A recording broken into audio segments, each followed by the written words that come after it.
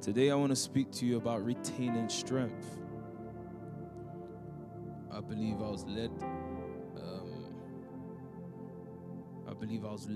to this topic, and I think it's important that we prepare ourselves properly. Again, like we always do, there's things to do. I get it.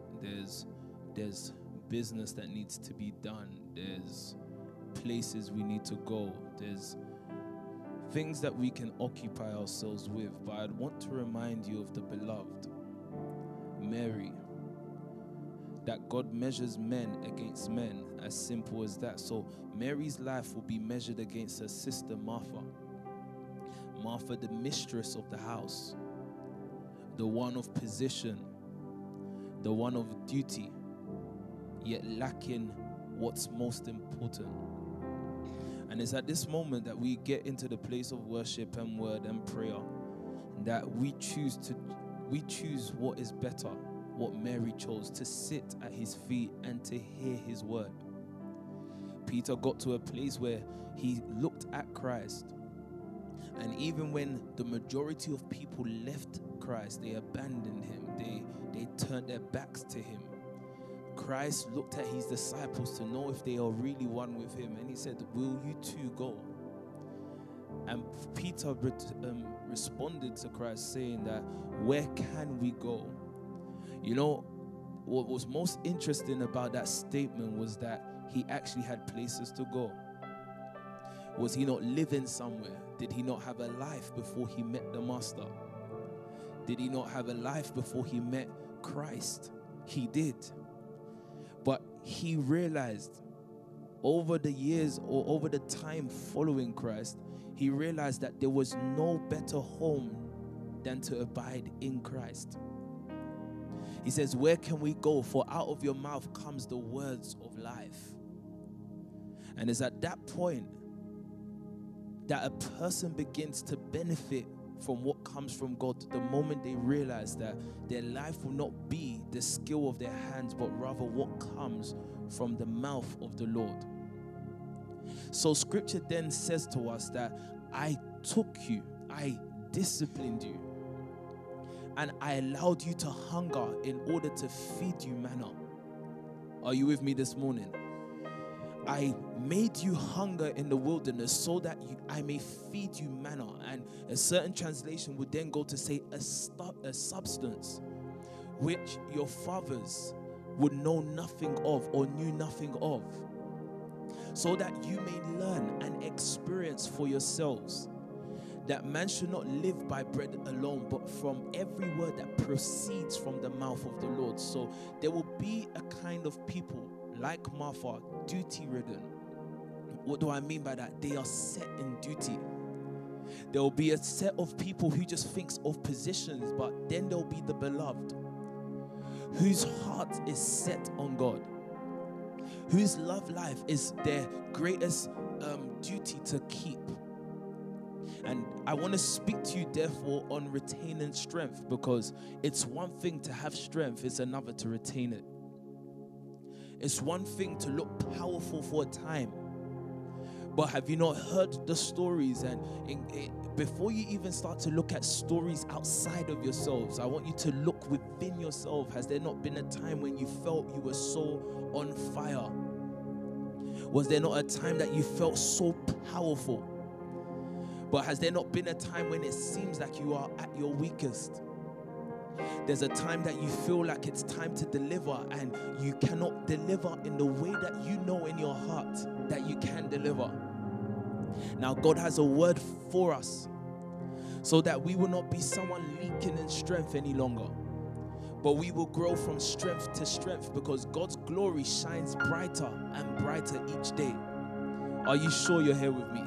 The glory of God that God sets upon the COD family is to shine brighter and brighter each day.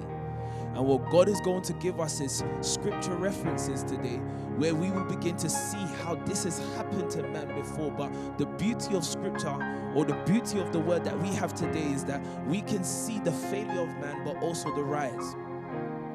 We can see how they picked themselves up. So in case anyone is they have a heart like mine this morning that is ready to hear God's word, I want you to know that God is speaking this word to you so that you will remain strong.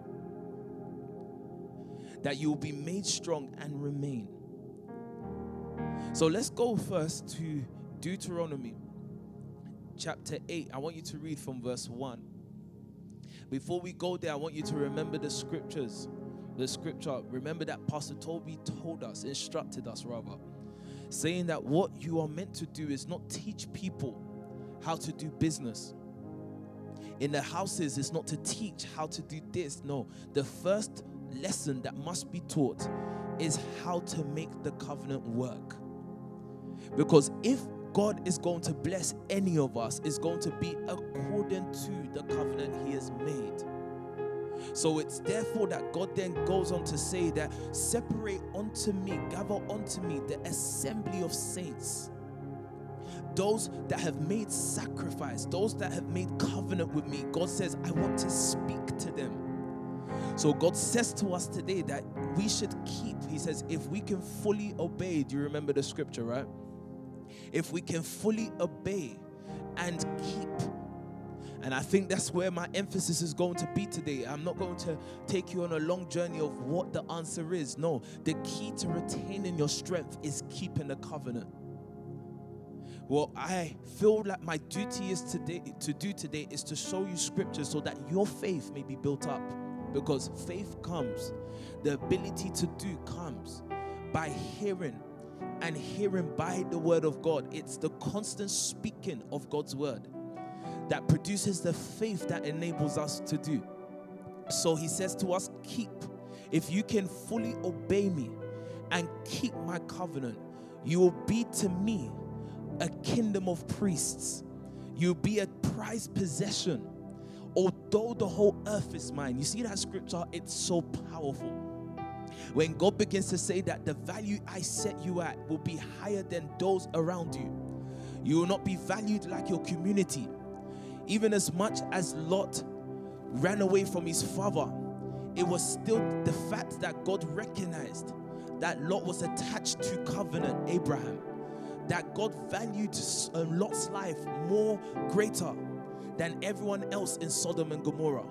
So I don't know about you, if you can today understand as I speak the word to you, or as the Holy Spirit speak to us, as if you can just remember that covenant, if you can be daring to keep that covenant, because everything in this life is going to try and make you trade it. Do you remember when I spoke to you about the house of exchange? They're going to do everything to make you trade that covenant. In fact, what I want to show you in scripture shortly is that you would see that at some point in your life, the covenant will almost look useless. In comparison to the words that you'll be hearing from the world, the pressures of this world, there will be a time that the covenant will almost look like nothing. But God says to you and I, if we can be daring to keep, if we can be faithful enough to keep what God has placed as a demand, the agreement that we have with God, if we can keep that in the midst of all things, God says that your strength will never be depleted. You will never be depleted of your strength. You will never be lacking. You will not find leakage in your life. Imagine that scripture told us that there are people that, yes, indeed, will gather but have holes in their pockets, leakage. Now, this is what God has put in my heart, saying that I need to now speak to you as he spoke to me, so that you may know today that, look, there's a stronger version of yourself. But so that I don't go ahead of myself, let's look at this step by step. So we've got a journey this morning, and I hope you've got strength. I hope you've got time with me. Deuteronomy chapter 8, let's start from verse 1. Let's look at how this chapter starts off. Go on. Be careful to follow every command I am giving you today. You're going to speak slower than that, yeah? Yes, sir. Because there's emphasis here. Read it from verse 1. Be careful to follow every command I am giving you today. That's the scripture, first of all. If you look in the NIV, the subtitle of this scripture is, do not forget the Lord. Do not forget him. And he starts off with saying, this is Moses now speaking the commandments of God, that which he received while he was on the mountaintop with God. During the period when he was face to face with God, God gave him instructions, commands that he should speak to the Israelites. Why? Because the words that God gives you is what increases your value. So God wants to separate the Israelites among all nations. They may be small. They may not have a land that they have owned yet. They may not be a people that has ever built anything for their own self. You see, what is so amazing is that most nations were able to build cities. You saw quickly how Cain went out of God's presence and built a city. But not so for God's people. One of the first things that they will have to build will be the temple. Are you going to follow me today? The first thing that God, you see what I've just said to you? Let me help you. It's what I'm going to come back to at the end of this word.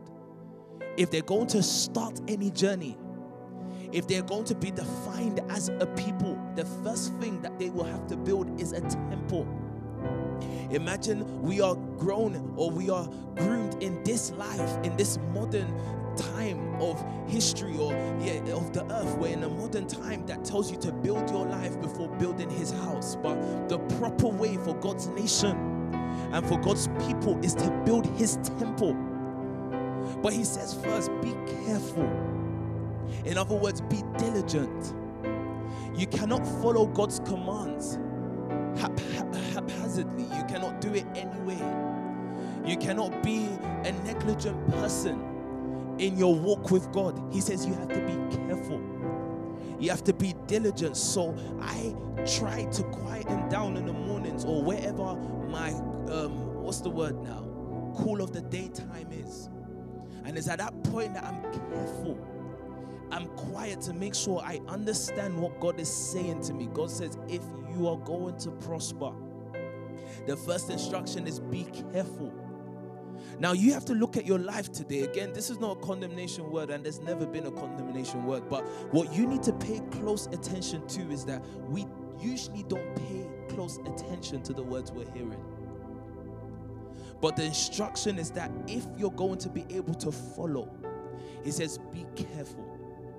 Some translations will say observe. Some translations will say be diligent to know. But let's look at how he says it here. So he says be careful to follow every, not some, every command I am giving you today. So that what? So that you may live and increase and may enter. If you can follow his command diligently, it will be the source to your increase in life. If you will live, you know, some people just exist, but they don't live.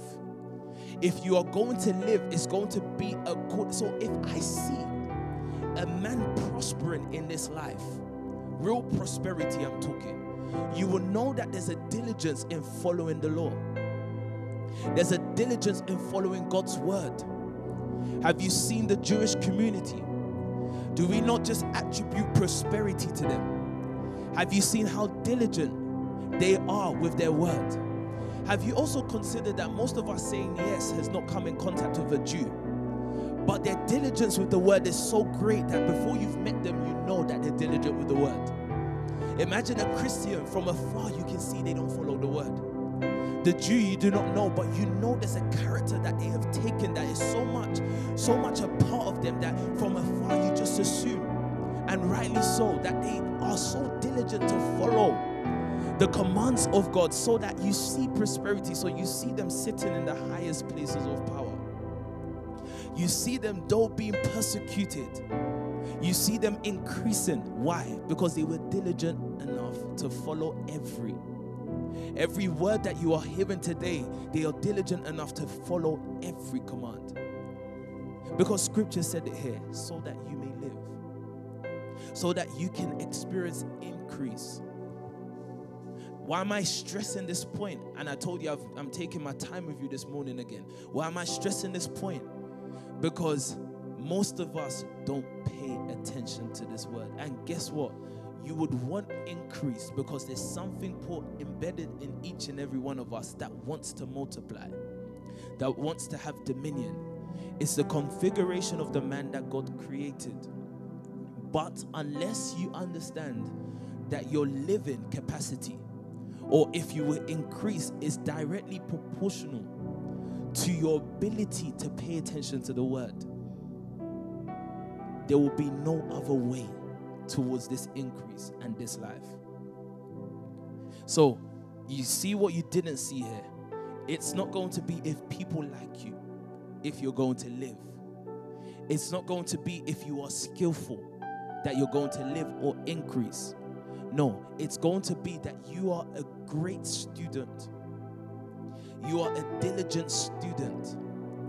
The first thing in your life that you set straight is your ability. You make your paths, listen to me, second gen or new gen, you make your paths in front of you so straight that there will be nothing to pull your attention away from following the word. Nothing gets in that line. Did you hear what I've said? Okay, carry on. So that you may live and increase, and may enter and possess the land the Lord promised on oath to your ancestors. You are meant to go forth and enter. You are meant to possess the lands promised to our ancestors. So there's a word that God has given Pastor Toby. And it's our duty. Do you remember that the man that fears the Lord, mighty will be his children in the land. They will have the power to go forth and possess. So you see, we are the generation that will bring into manifestations the dreams and the prophecies and the words that Pastor Toby's been saying to us over the many years. But how would you get there? Again, your diligence to hear the words of your Father. And I know, listen to me, I know how distracting the world is, but that's the design of the world. Remember that I told you that this world is almost like a great stage for the great. It's your turn, as we have witnesses who have run the race. They are now witnesses for watching us if a priest will run the race properly in her time.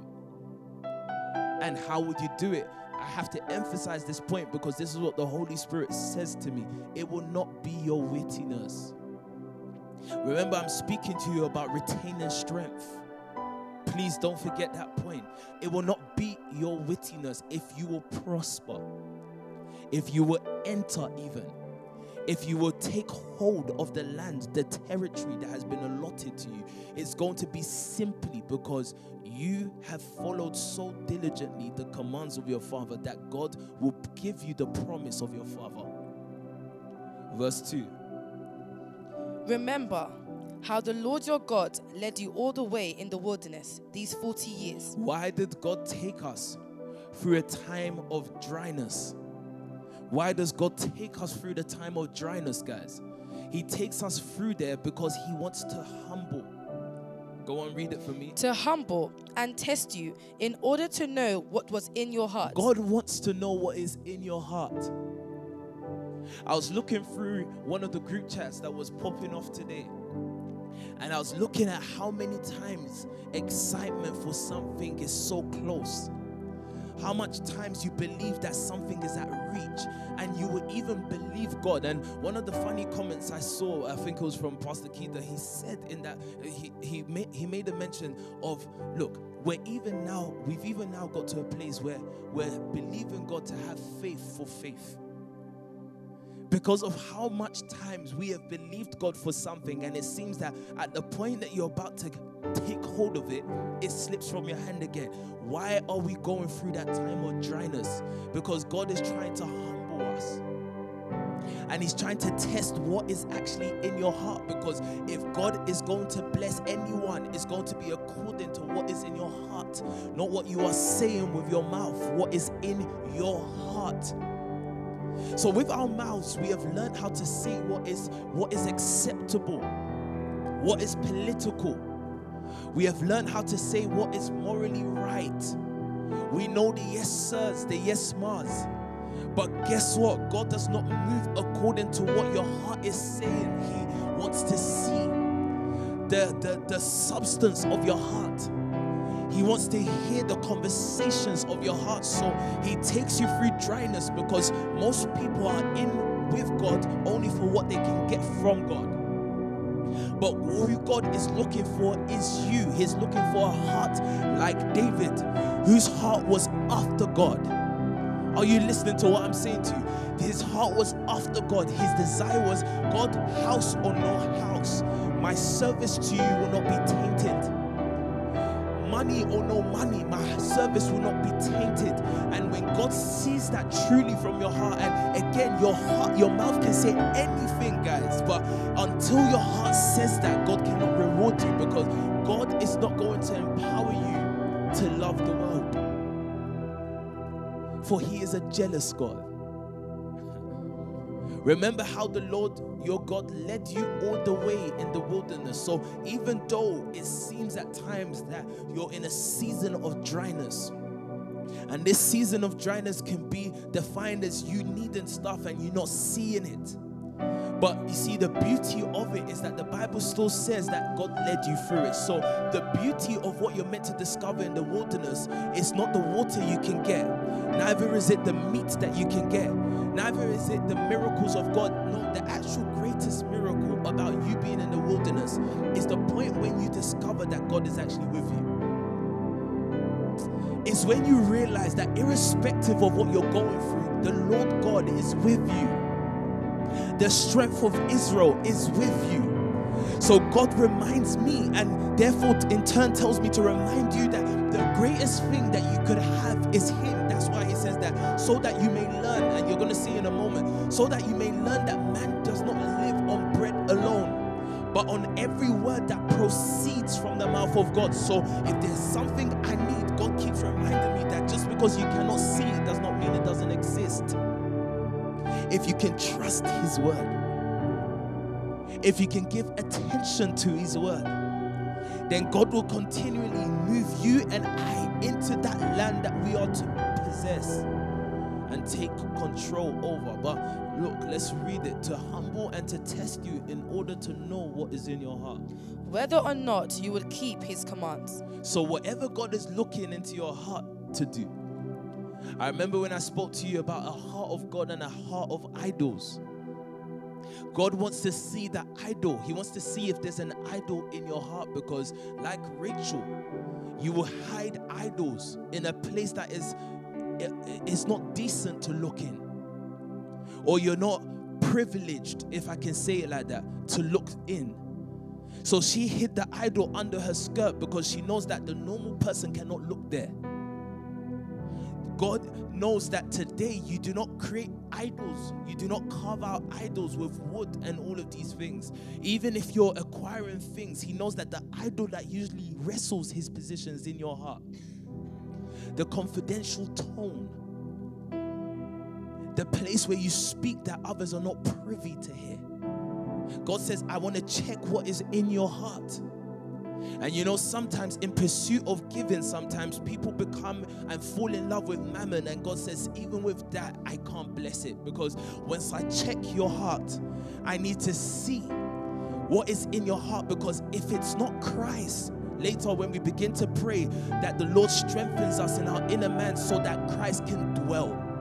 If God does not find Christ in your heart, He knows that obedience will not be seen in your life. Because it's only by the indwelling of Christ that we obey. If He sees idols, you can dress up in the attire of church, but once things come, you will serve those idols. He humbled you, verse 3. He humbled you, causing you to hunger, and then feeding you with manna, which neither you nor your ancestors had known, to teach you that man does not live by bread alone, but on every word that comes from the mouth of the Lord. Your clothes did not wear out, and your feet did not swell during these 40 years. Know then in your heart that as a man disciplines his son, so the Lord your God disciplines you. Please take note of that scripture. I still haven't got to where I'm going today. But take note of that scripture, verse 5. It says, know in your heart. He says that you should know it in your heart. Why must you know it in your heart? Because physically it may not look like it. He says, know in your heart that as a man disciplines his son, so the Lord your God disciplines you. He says, know it in your heart again, because like scripture later told us in Hebrews that no discipline is pleasant at the time, but once you see it through, it will produce a harvest of righteousness. I taught you this before. What will happen is that once God disciplines you and is finished with it, what happens is that you become a legitimate son. What makes us illegitimate is that we have avoided discipline. And yes, discipline may not be easy to take. It may look for a period of time as if God's not with you. But I want you to know, even in the dryness, He's there. It may seem like you're not hearing Him like you used to, but I want you to know that even in the apparent silence, He's speaking. Are you listening to what I'm saying to you? He says that, look, I need you to become my son, and you cannot without me disciplining you. What does discipline mean? He's putting you straight. He's putting you the way you need to be. So He says to us, COD, this morning, that you must know in your heart, irrespective of how things look and how the world will define it, know in your heart that whatever God is doing with you is a father and son thing. It's not because He hates you. I spoke to one of your sisters yesterday and I was like, look, you see, what we now need to grow into is into the maturity of God's love.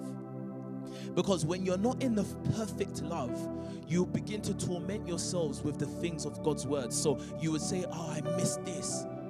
And I said to her yesterday that I was on my knees praying. And I said, God, I've realized things that I've not realized for.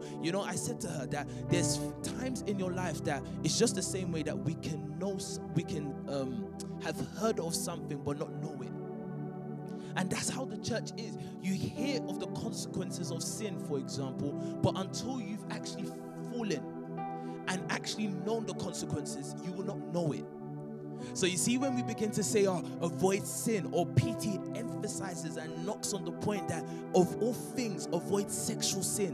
When we're hearing it, we've seen the scripture, we've heard it, and we agree because we believe in Him, but we have not known it. No, are you listening to what I'm saying? You have not known what that can bring. That's the reason why you continue in it. So what God says to us is that I was saying to your sister yesterday, look, perfect love casts out fear. And the Bible says in the New King James that because fear has to do with torment. So the moment you start to say, because of this, and it's a God thing, you say, because I missed this in God, that's why I'm now capped. What's happening is that God allowed you to speak like that, made you come to me so that I can give you His word in return to tell you that you're only at an immature state of knowing His love. Because perfect love casts out fear. Meaning that when you are wrong, what Christ did through His body was give you a boldness to come to Him and say, Lord, I got it wrong. So I said it, I was on my knees and I was saying to God that, God, you have made me to realize this now. But I know, this is what I'm saying because of His word. I'm saying, I know that me knowing this today is not for you to torment me. No, it's because you've brought me to a place of realization which comes with maturity. But let's please stay with the word actually. So verse 6 then goes on to say, observe the commands. Go on. Observe the commands of the Lord your God, walking in obedience to Him and revering Him. For the Lord your God is bringing you into a good land. Why is God telling me to emphasize on intimacy? Emphasize of commitment, dependency, relationship with God, love with God. Because like I've said to you, we're at the eve of a great blessing. And what God is saying is that He's charging me to remind you day after day. And I know, I keep saying it, I know that the world is trying to make you busy, but God is trying to make you sit. Because the blessing is for the son who knows how to sit well in his house. Remember what I said to you, that the servant will not abide in the house forever, but the son will. So what God is saying to us is that He's bringing us back, COD, to an emphasis. My charge over you is to keep saying, is to keep reminding you of how key obedience to God, total obedience, not partly obedience, not every 2 weeks obedience, no, total obedience. And remember that I told you that commitment is not shown in the open. So right now we are all reverencing God. We're all paying attention to God. But know that for sure that the words I'm saying to you is to be taken into your closet. It's to be taken to where no one else will see. And God tests and He checks if you will be committed to Him there, where nobody else can criticize you for your work. God is going to see if you can be committed there. So He charges us saying that we should observe, we should keep His commandments, we should walk in obedience and reverence to Him because He is bringing us. Dryness comes before Him bringing you into His provision. The dryness you're experiencing, listen, someone messaged me, it's not shortage.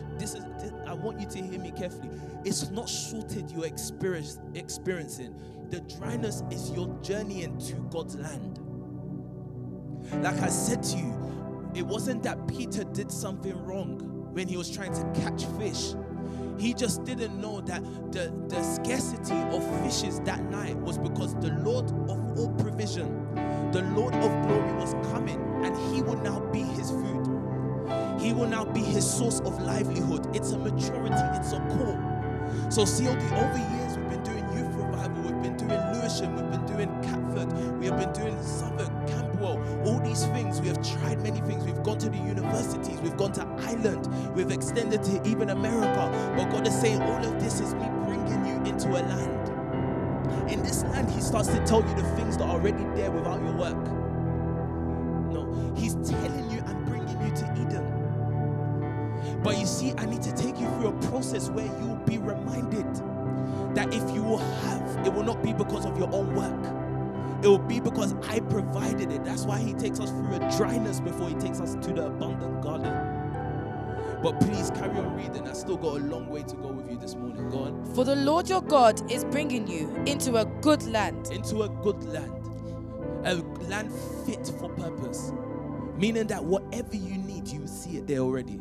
But carry on reading. Go on. A land with brooks, streams, and deep springs gushing out into the valleys and hills. A land with wheat and barley, vines and fig trees, pomegranates, olive oil, and honey. A land where bread will not be scarce, and you will lack nothing. A land where the rocks are iron, and you can dip copper out of the hills. Verse 10. When you have eaten and are satisfied, praise the Lord your God for the good land He has given you. Praise God. Be careful that you do not forget the Lord your God. What should you be careful of? That you do not forget the Lord your God. That you do not forget the Lord your God. Meaning, people usually forget the Lord their God without even realizing.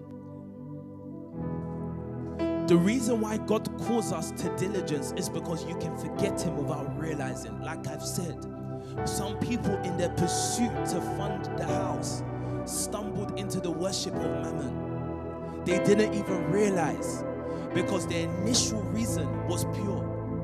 So a diligent person, you see, what stops a person from dropping stuff constantly is even when they are actively doing something, they've diligently set their minds to certain things. So people will know me with my phone. The reason why, that's a very small example, the reason why I don't have cases is because, you see, when I have my phone, if I have a case, I'm already telling myself I can't manage something as small as this.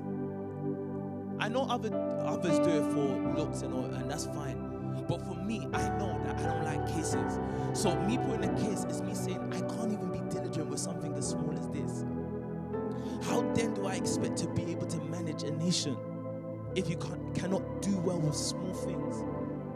So you would see me, if I have a phone, I need to put it somewhere where I know this country don't have earthquakes. It's not like it's just going to fall to the ground.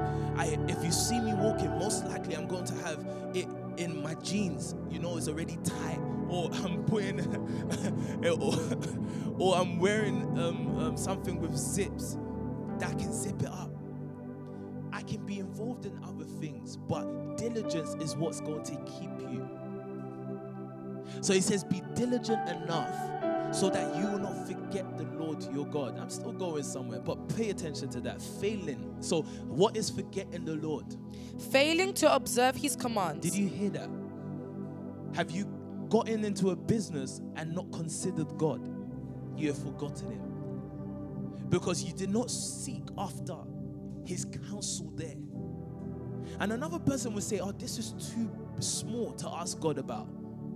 No, if your heart is set, you will constantly, you may not have to go on your knees all the time, but your heart will constantly search what God is saying about it.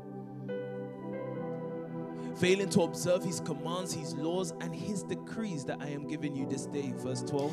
Otherwise, when you eat and are satisfied, when you build fine houses and settle down, and when your herds and flocks grow large, and your silver and gold increase, and all you have is multiplied, then your heart will become proud, and you will forget the Lord your God. Are you going to pay attention to that scripture? Why am my key verse today is actually verse 18. But why am I taking you through the scripture? Because like I said to you, like I've been repeating to you, the blessings of God is coming. The blessings of God are coming, and God is saying to us that we will not be able to stop. I had this conversation with Pastor Sam. I was saying that the reason why I know that we need to be around each other even more is because PT said it the other day that prosperity is coming, and before, I've been repeating this, before we could say amen, he said don't say amen, because prosperity divides more than poverty. Prosperity is the real test. So God gives us this word, and look at what he says. The reason why I needed you to read this is that he says that even if you forget the Lord your God, imagine he didn't say that I'll take away the blessing. He says you will eat and be satisfied. You will build fine houses. You will settle down. Your herds and flocks will grow large, and your silver and gold increase. All you have will multiply. But you see, then your heart will become proud, and you will forget the Lord your God. And you see, that's the problem. All the things I've mentioned before the Lord seemed like the blessing, but the blessing was God with man, Emmanuel. That's the blessing. Until you realize that, you will not have. Then your heart will become proud, yeah? And you will forget the Lord your God, yeah, who brought you out of Egypt, out of the land of slavery.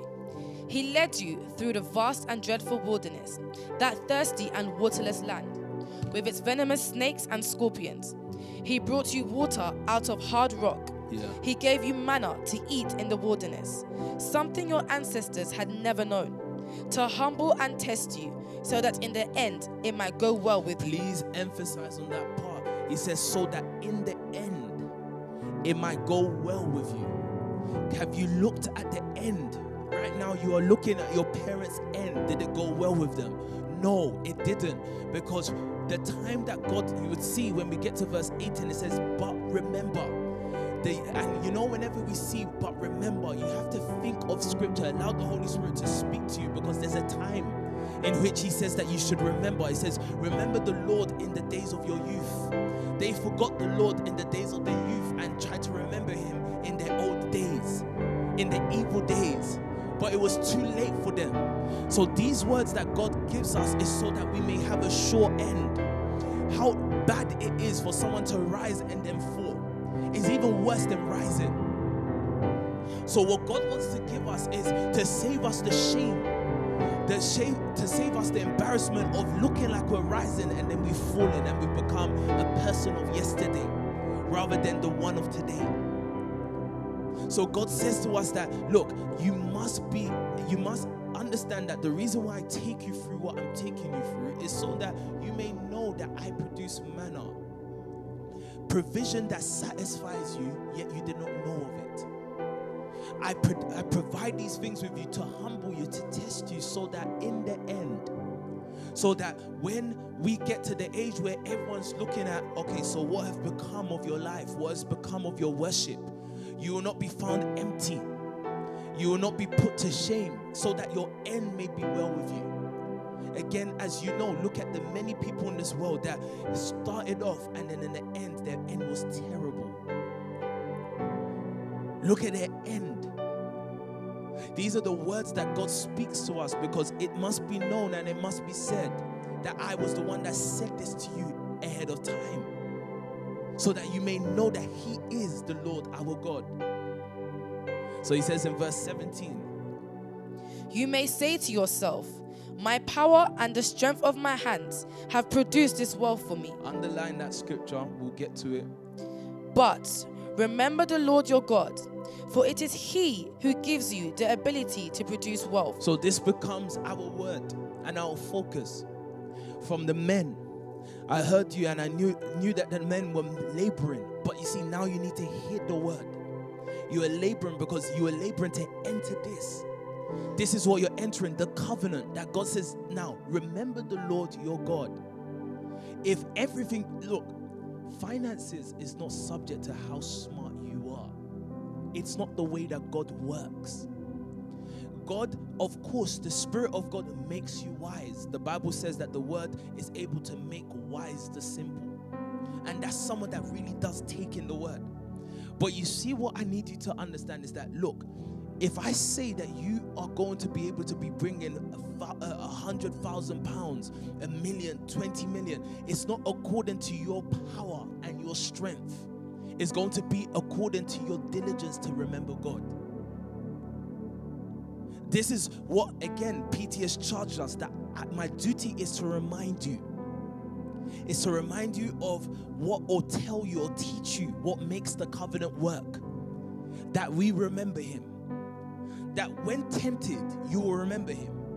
And because of that, you will not fall into that temptation. He says, but remember the Lord your God, for it is He, not you, but He who gives you the ability, the strength to produce wealth. Go on. And so confirms His covenant, which He swore to your ancestors, as it is today. So why does God even bless us? Why does He give us wealth? Why does He strengthen us? When He says, I give you the ability, He's saying that I give you the strength to produce wealth. Why is that? So that He can fulfill His covenant with you. So let me say this to you. Why is it that you lack financially? Because the wealth you're asking of God to produce in your life is for your selfish needs.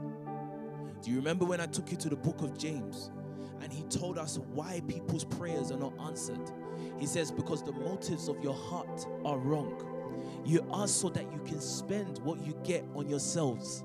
But the reason why God blesses a person is because they understand purpose.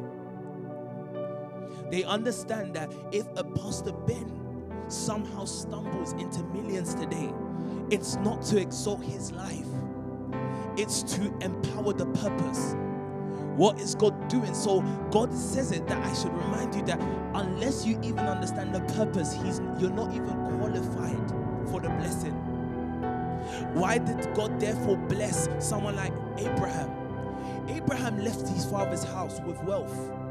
But the wealth that he got, that God gave him was, you see, the wealth that he got from his father's house was out of labor. So it wasn't the blessing of God. And you saw that was the snare to him. But eventually he's walking with God. Now God is with him. He goes to Egypt. What Egypt worked for, God gives him. Does that sound familiar to you? That houses you did not build, God will give to you. That's the blessing of God. The things you didn't work for.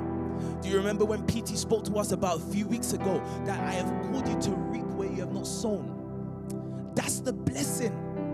So what does God say to us? So Abraham was blessed. Egypt was able to give him wealth.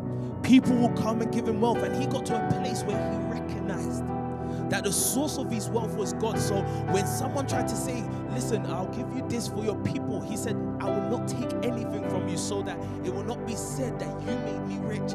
He knew that if he will have blessings, it will be from God. But you see, why more so did God bless him? Because of the statement that God made himself, that Abraham will become a mighty nation and he will teach his kids. Abraham understood purpose. What was his purpose? God called him out of a family to create his own family. God called him out of his father's house so that through Abraham, God can create his own family. Abraham understood this purpose. So he had it in his own heart that he would teach this family culture to his children. He would teach because he understands the purpose. Do you understand what I'm saying to you? So because of that, God blessed him. If God will bless us, the first thing I need you to note down is that you must be a man, a woman of purpose. And why am I emphasizing this to you today? So that tomorrow when the blessing comes, you will not then fight God or fight anyone as to why you are lacking. God forbid.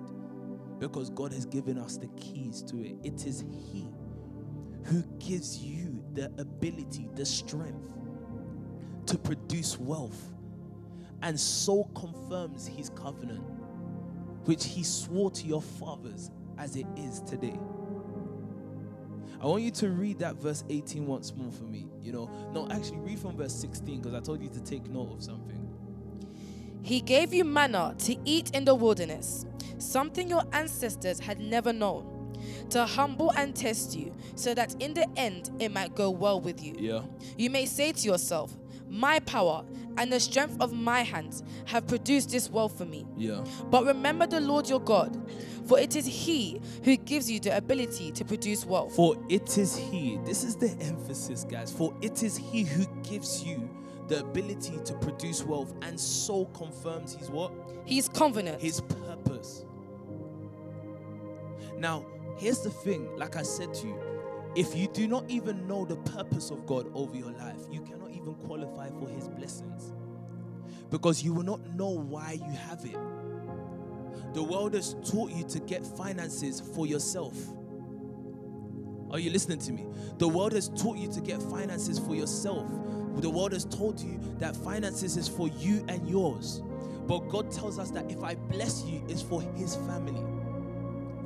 So how do we discover the purpose? If someone's sitting here today, because I want it to be really step by step, how do we discover their full purpose?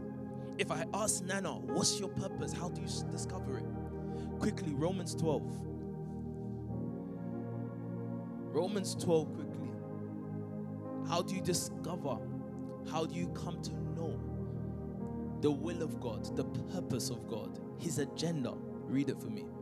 Therefore, I urge you, brothers and sisters, in view of God's grace, to offer your bodies as a living sacrifice, holy and pleasing to God.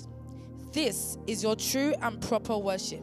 This is your true and proper worship. What was your true and proper worship? Read it once more so we don't miss it. Therefore, I urge you, brothers and sisters, in view of God's mercy, to offer your bodies as a living sacrifice. Selflessness. The presentation of you for something greater than you is the way to discovering purpose.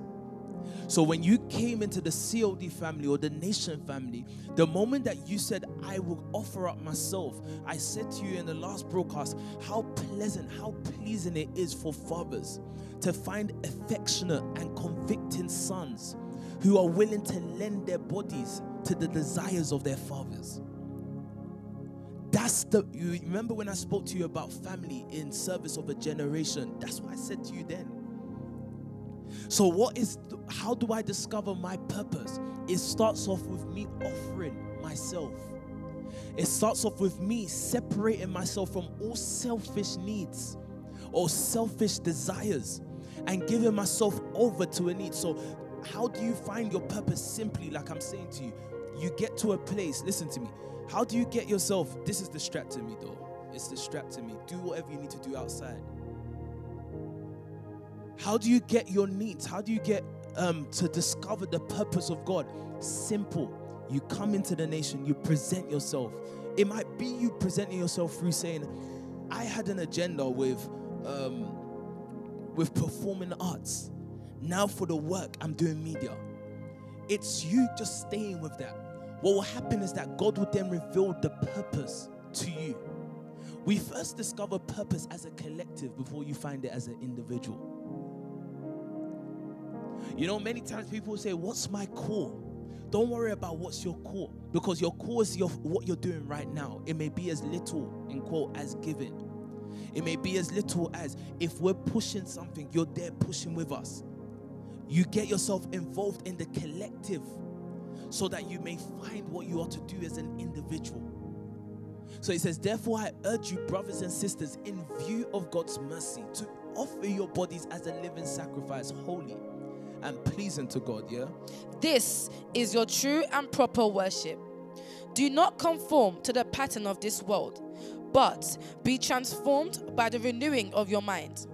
Then you will be able to test and approve what God's will is, his good, pleasing, and perfect will. You'll be able to prove what God's will is the moment when you know, once you have presented yourself. So like I said to you, a person cannot qualify even for the blessings of God without knowing purpose. But here's the scripture for you to know how to discover it.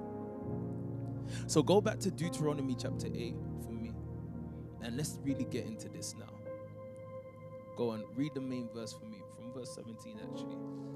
You may say to yourself, my power and the strength of my hands have produced this wealth for me. But remember the Lord your God, for it is he who gives you the ability to produce wealth.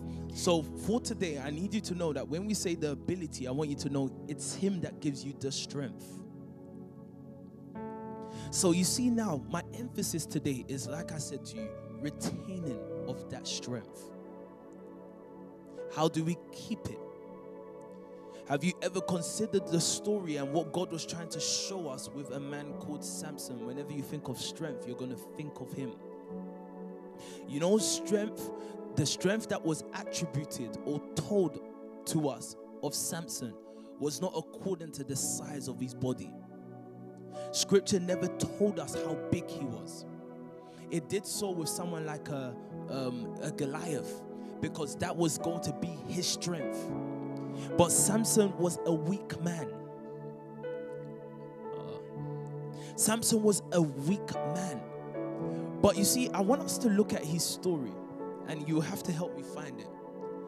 When the angel came to his mother, let's read that. Let's go into a bit of scriptures today, because I want to show you what you need to be careful of. Remember what scripture said to us, that we should be careful to observe, but also said that we should be careful that we do not forget the Lord, right? Have you found his story? Judges, 16. No, not 16. I want the story of his birth.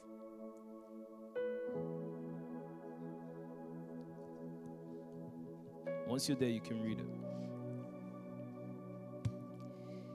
Again, the Israelites, Judges 13, did the evil in the eyes of the Lord.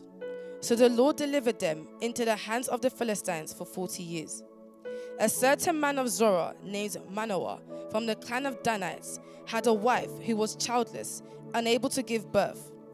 The angel of the Lord appeared to her and said, you are barren and childless, but you are going to become pregnant and give birth to a son. Now see to it that you take note of that. You know, there's very few people in scripture that had a pre-announcement of a child.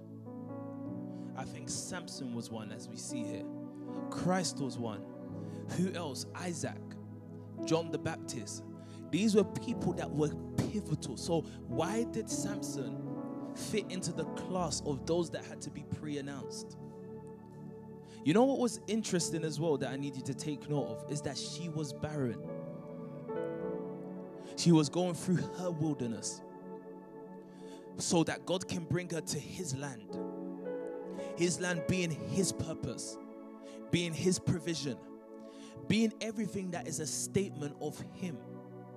Remember the scripture that I read to you the other day, that the Bible says that everything, the whole creation speaks of God plainly. I told you, once your heart is filled with God, you would see God in and out. So what am I showing you here? Now God visits a household that they are going through barrenness.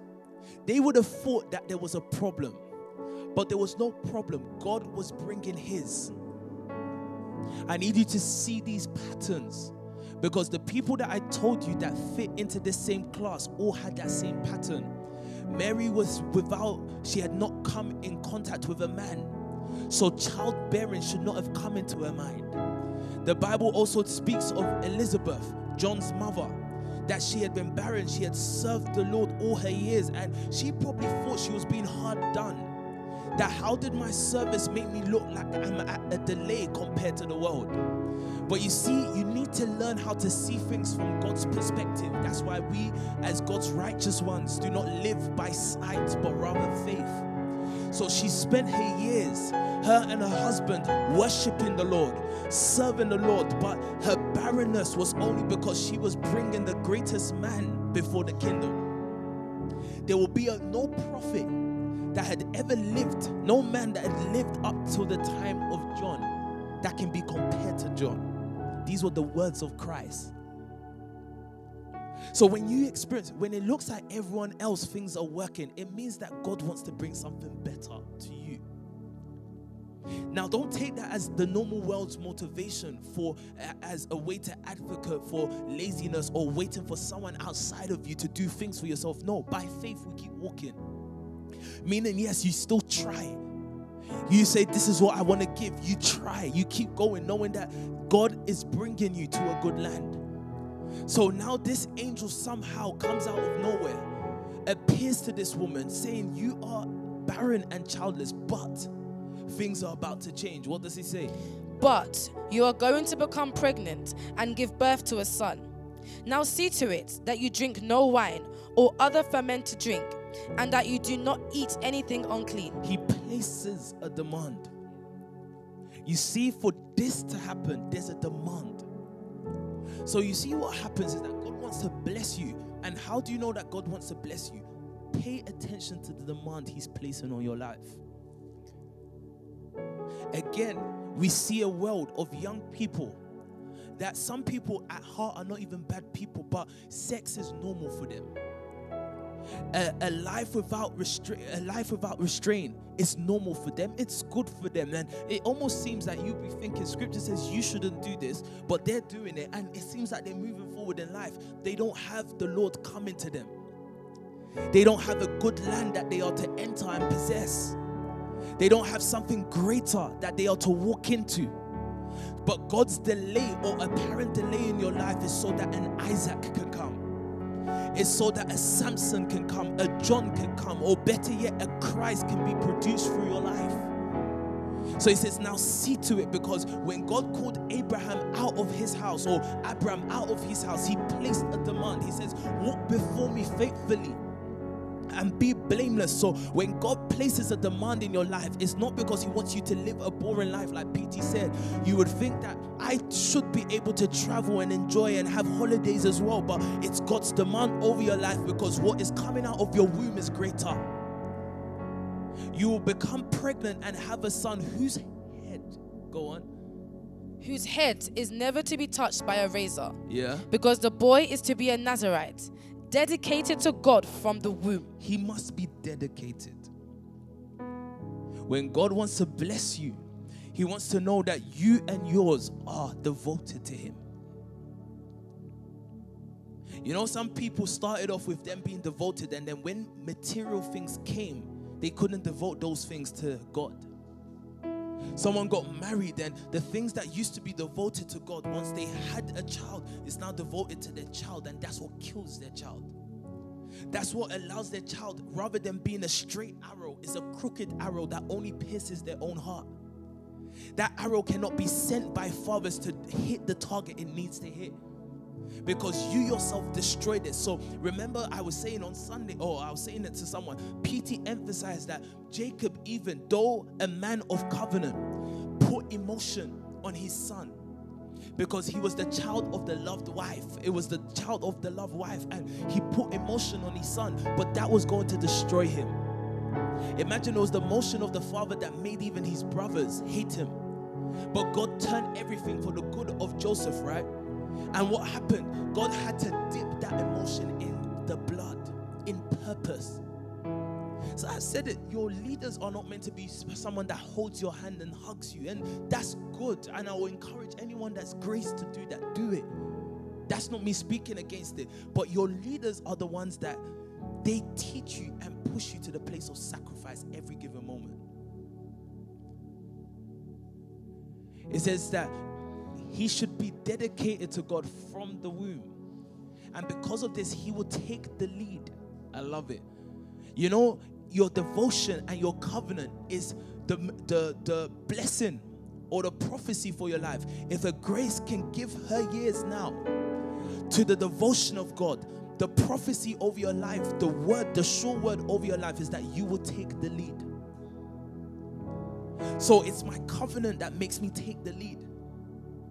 The world taught you that it's going to be how bright you are or how connected you are. No, it's how devoted you are that will make you take the lead. Go on, take the lead in delivering Israel from the hands of the Philistines. Verse 6. Then the woman went to her husband and told him, a man of God came to me. He looked like an angel of God, very awesome. I didn't ask him where he came from, and he didn't tell me his name. But he said to me, you will become pregnant and have a son. Now then, drink no wine or other fermented drink, and do not eat anything unclean. So you know who the man of God is, right? Because who's the angel that you're going to refer to as both angel and man? It's the Lord. What am I trying to say to you simply? It's the word that gives birth. I was saying yesterday, there was, if you heard me, I kept playing, I think it's Psalm 145 by the Livingstone Choir. I kept listening to it. Then one of your sisters came and said, there's a scripture I wanted to give you since labor room or whenever. I was feeling to give it, but they sent it to me at perfect time, because it's that scripture that you see. The Lord is emphasizing that it's me that brings to birth. Yes, I will strip down the forest. I'll make you laid bare. You would seem naked, but it's only because I'm about to birth something.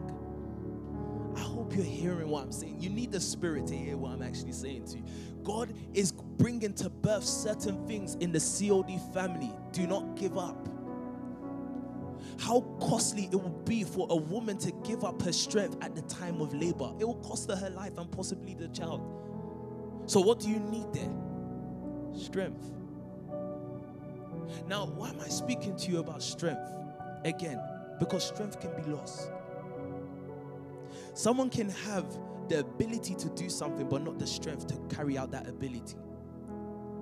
So have you been, like I said earlier, that you know that you should have done this better, but you didn't? It's because strength has been lost there. And this is the reason why I want to take you to the story of Samson. Because when we look at the Bible and the story of strength, he's the iconic individual of strength. He's the man of strength. Again, this strength was not according to his size. So don't try to make your business look so grand. What you need to make sure is your devotion is kept up, because that's the source of your strength. And every moment that you forget your devotion, that strength leaks. So now what I want to show you, go to Judges 16, and let's start this now. Or let me start to derive or get to the point. Let me try to drive our point home. Chapter 16, read from verse 1. The great story of Delilah. From verse 1, sir. One day, Samson went to Gaza, where he saw a prostitute. He went in to spend the night with her. The people of Gaza were told, Samson is here. So they surrounded the place and lay in wait for him all night at the city gate. They made no move during the night, saying, at dawn we'll kill him. But Samson lay there only until the middle of the night. Then he got up and took hold of the doors of the city gate, together with the two posts, and tore them loose, bar and all. He lifted them to his shoulders and carried them to the top of the hill that faces Hebron. Some time later... Stop there. These are two stories. And why I needed us to start off is because quickly we say Delilah's the issue. But he just went to sleep with a prostitute just before. Yeah? He just went to sleep with a prostitute. So, how do I get to this without going ahead of myself? I needed you to see those two stories, or to see the first story before you see the second. Because you see, these are the points I need you to take note of. It takes strength to be able to deliver on a daily basis. Meaning that I need strength again to preach the word now. Tomorrow, if I preach the word, I need strength again So there are things that I need to keep up. And that's why we read Judges 13, because the Bible told us that a razor should not touch his head.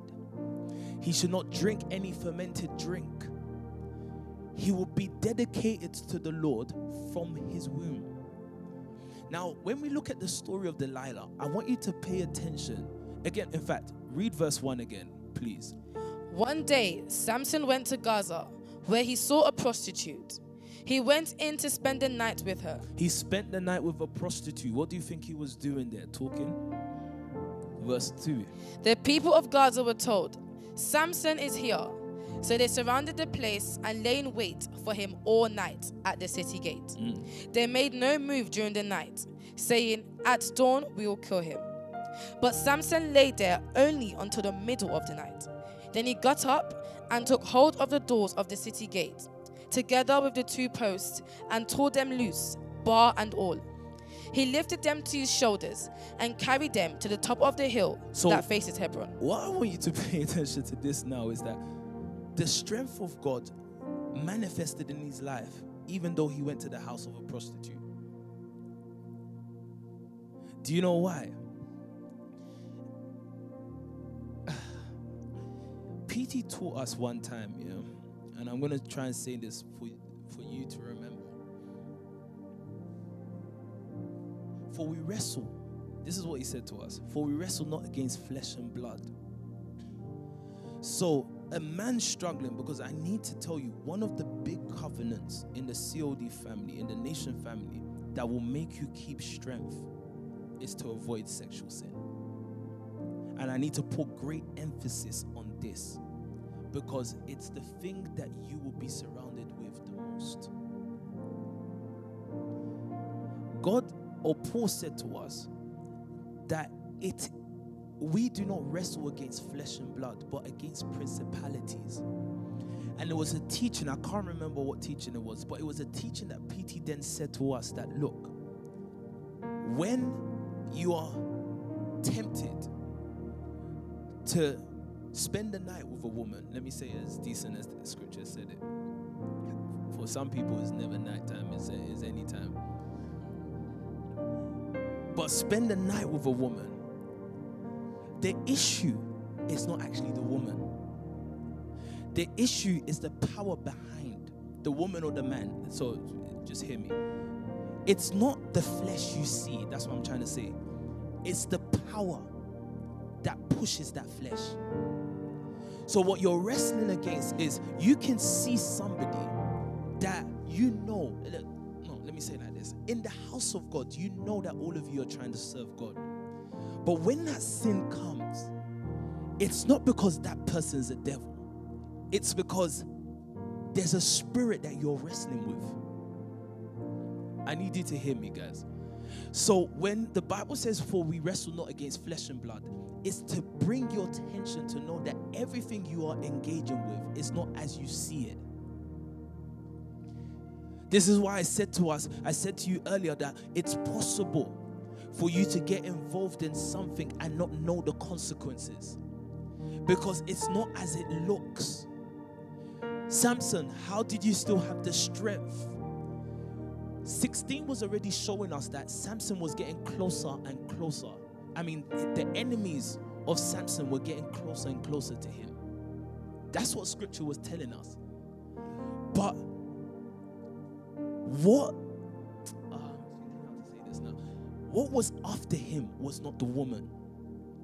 Well, it was the Lord's behind the woman. Behind the act of disobedience, there are lords and powers that are trying to entice you to that disobedience so that it can get you. So you see, he's gone to stay with a prostitute, and all of a sudden the people are saying, Samson's here. Wherever he got to put him in danger. Yet the Spirit of God, the source of the strength, still came upon him because he kept his devotion. Because as funny as it sounds, I'm going to have to say this, because if I don't say this properly, it will almost seem like I'm permitting. I'm not permitting. I need you to hear what sin actually does. So Samson lay there only until midnight. Then he got up and took hold of the doors of the city gate, together with the 2 posts, and tore them loose, bar and all. He lifted them to his shoulders and carried them to the top of the hill that faces Hebron. Verse 4 now. With everything I've said, now pay attention to verse 4. Sometime later, he fell in love with a woman. The first woman he saw was a prostitute. The second issue, you see that prostitute, did they give us her name? Why was Delilah given a name? Because Samson defined her. He loved her.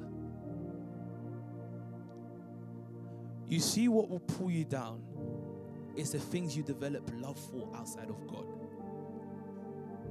You give it definition and you give it power. Again, woman to woman, there was no difference.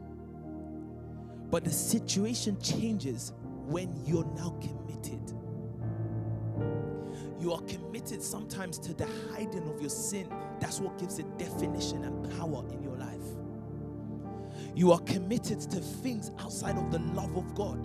But the Bible says that you should love the Lord with all your heart. So you see why I love that scripture is because when the Bible then says you should love the Lord with all your heart, where's the room to love anything else? No, if you will love a woman, it will be through the love of God. But the Bible starts off with saying sometime later, he fell in love. You know that term fell in love? Check it in scripture. Where do you see it? It's a statement of itself that you fell. You know that stupid statement, I've fallen in love. Yeah, you've fallen. He fell in love. What was his trip there? That he committed himself to something else. Now, why I said it's not a woman-to-woman thing is because I'm not just talking about sexual sin, though it's one of the biggest examples or the biggest reasons for leakage of strength. I'm talking about whatever you've fallen in love with. So someone has fallen in love with music. And when you've fallen in love with music, you have given your heart commitment. It's become an idol in your heart. You still shout God, you still sing God, you still preach God, but your heart has accepted another love. And at that moment when you accept another love, you give it definition and power to trip you. So now look at the story of Delilah. Some time later, he fell in love with a woman in the valley of Sorek, whose name was Delilah. Go on. The rulers of the Philistines went to her and said, see. Did you see that? So it wasn't the body Delilah. There was powers behind her, pushing her to do what she's doing. So why is God showing us this scripture? So that we may know that when the enticement of sexual sin comes, or when the enticement to fall in love with something other, your business, your image, a person, whatever it is, I want you to know that beside or behind that enticement is a power that's trying to take away your power. It's a power that wants to take away your strength. The rulers of the Philistines went to her. The lords, the dark powers, went to her, pushed her. No, it's today that we allow the word to uncover to us the things that look so normal to us. Someone says, I can't help myself. It's a sin. It's something I'm struggling with. No, it's a statement that you are low in strength. Receive strength today.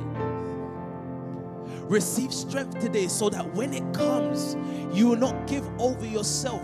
But let's see how scripture shows it to us. This is why I'm taking my time with this. The rulers of the Philistines went to her and said what? See if you can lure him into showing you the secret of his great strength and how we can overpower him so we may tie him up and subdue him. Each one of us will give you 1,100 shekels of silver.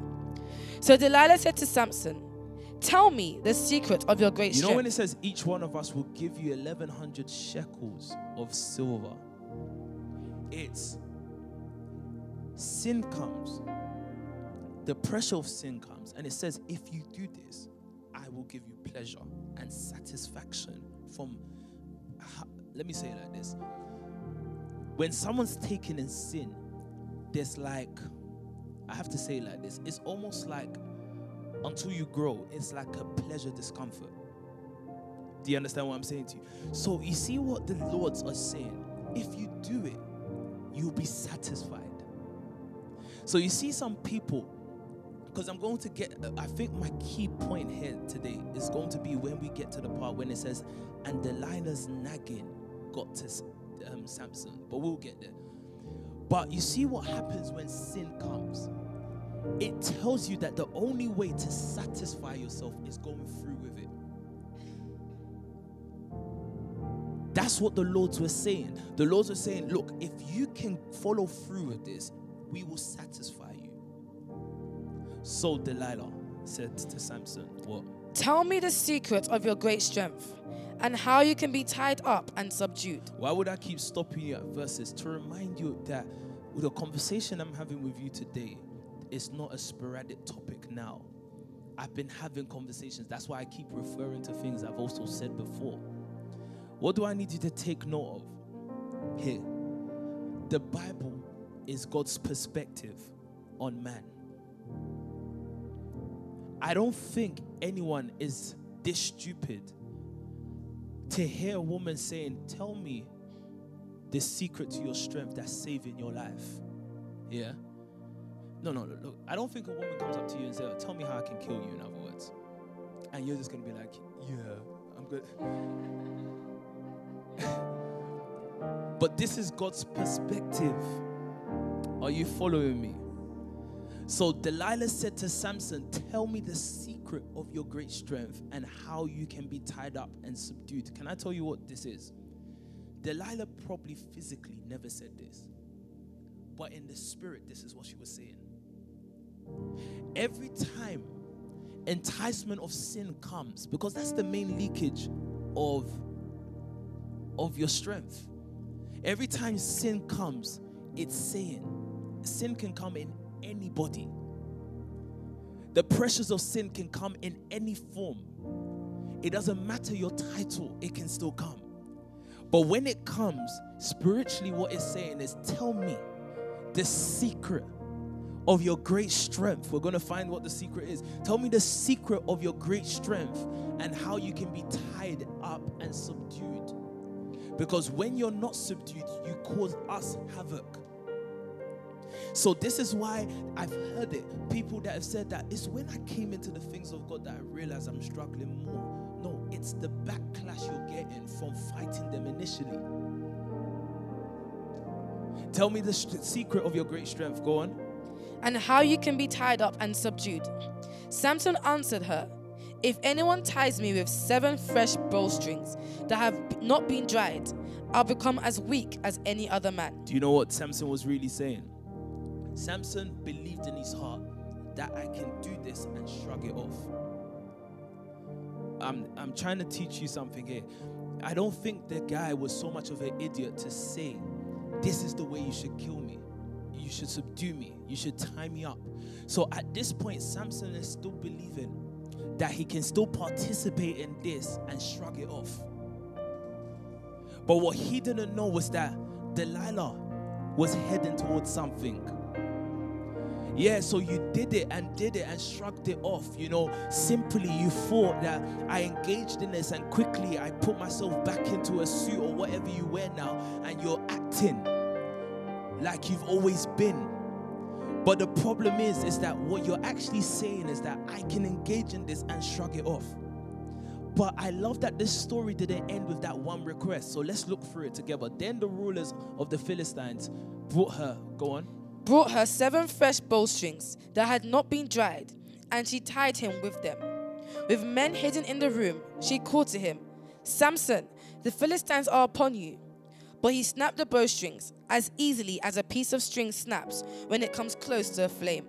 So the secret of his strength was not discovered. Then Delilah said to Samson, you have made a fool of me. You lied to me. Come now, tell me how you can be tied. Do you see what that is now? That's guilt.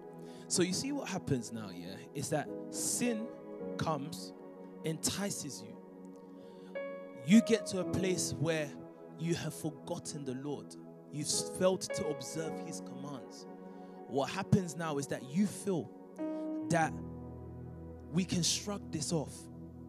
I can see it through and I can shrug it off, meaning that there won't really be a consequence. What happens is that now sin realized that what it was after, it didn't get it. So its manner of entry again was to make you feel bad. You know, some people can't break away from certain relationships because there's some kind of sentimental attachment. Ask yourself, was that sentiment there before it happened? So Delilah comes, sin comes and says, you've made a fool of me.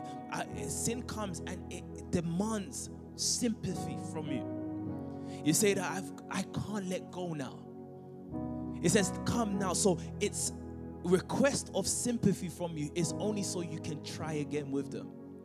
So how many times have you tried to sort it out, then you realize you've fallen again? Verse 11, look at what happens. He said, if anyone ties me securely with new ropes that have never been used, I'll become as weak as any other man. Can I shrug it off again? Verse 12. So Delilah took new ropes and tied him with them. Then, with men hidden in the room, she called to him, Samson, the Philistines are upon you. But he snapped the ropes off his arms as if they were threads. Yeah, so he shrugged it off.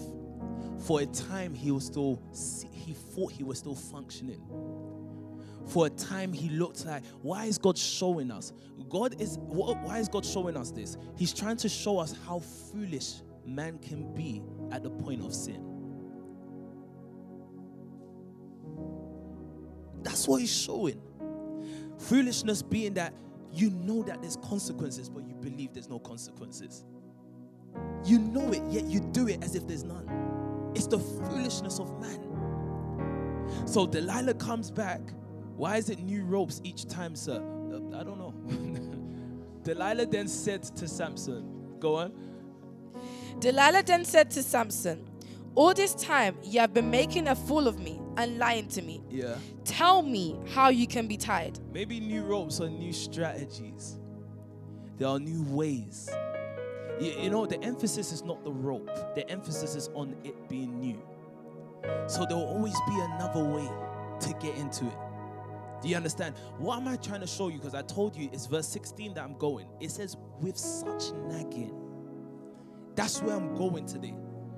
The problem here, guys, was that sin will keep coming. It's persistent. It will not stop.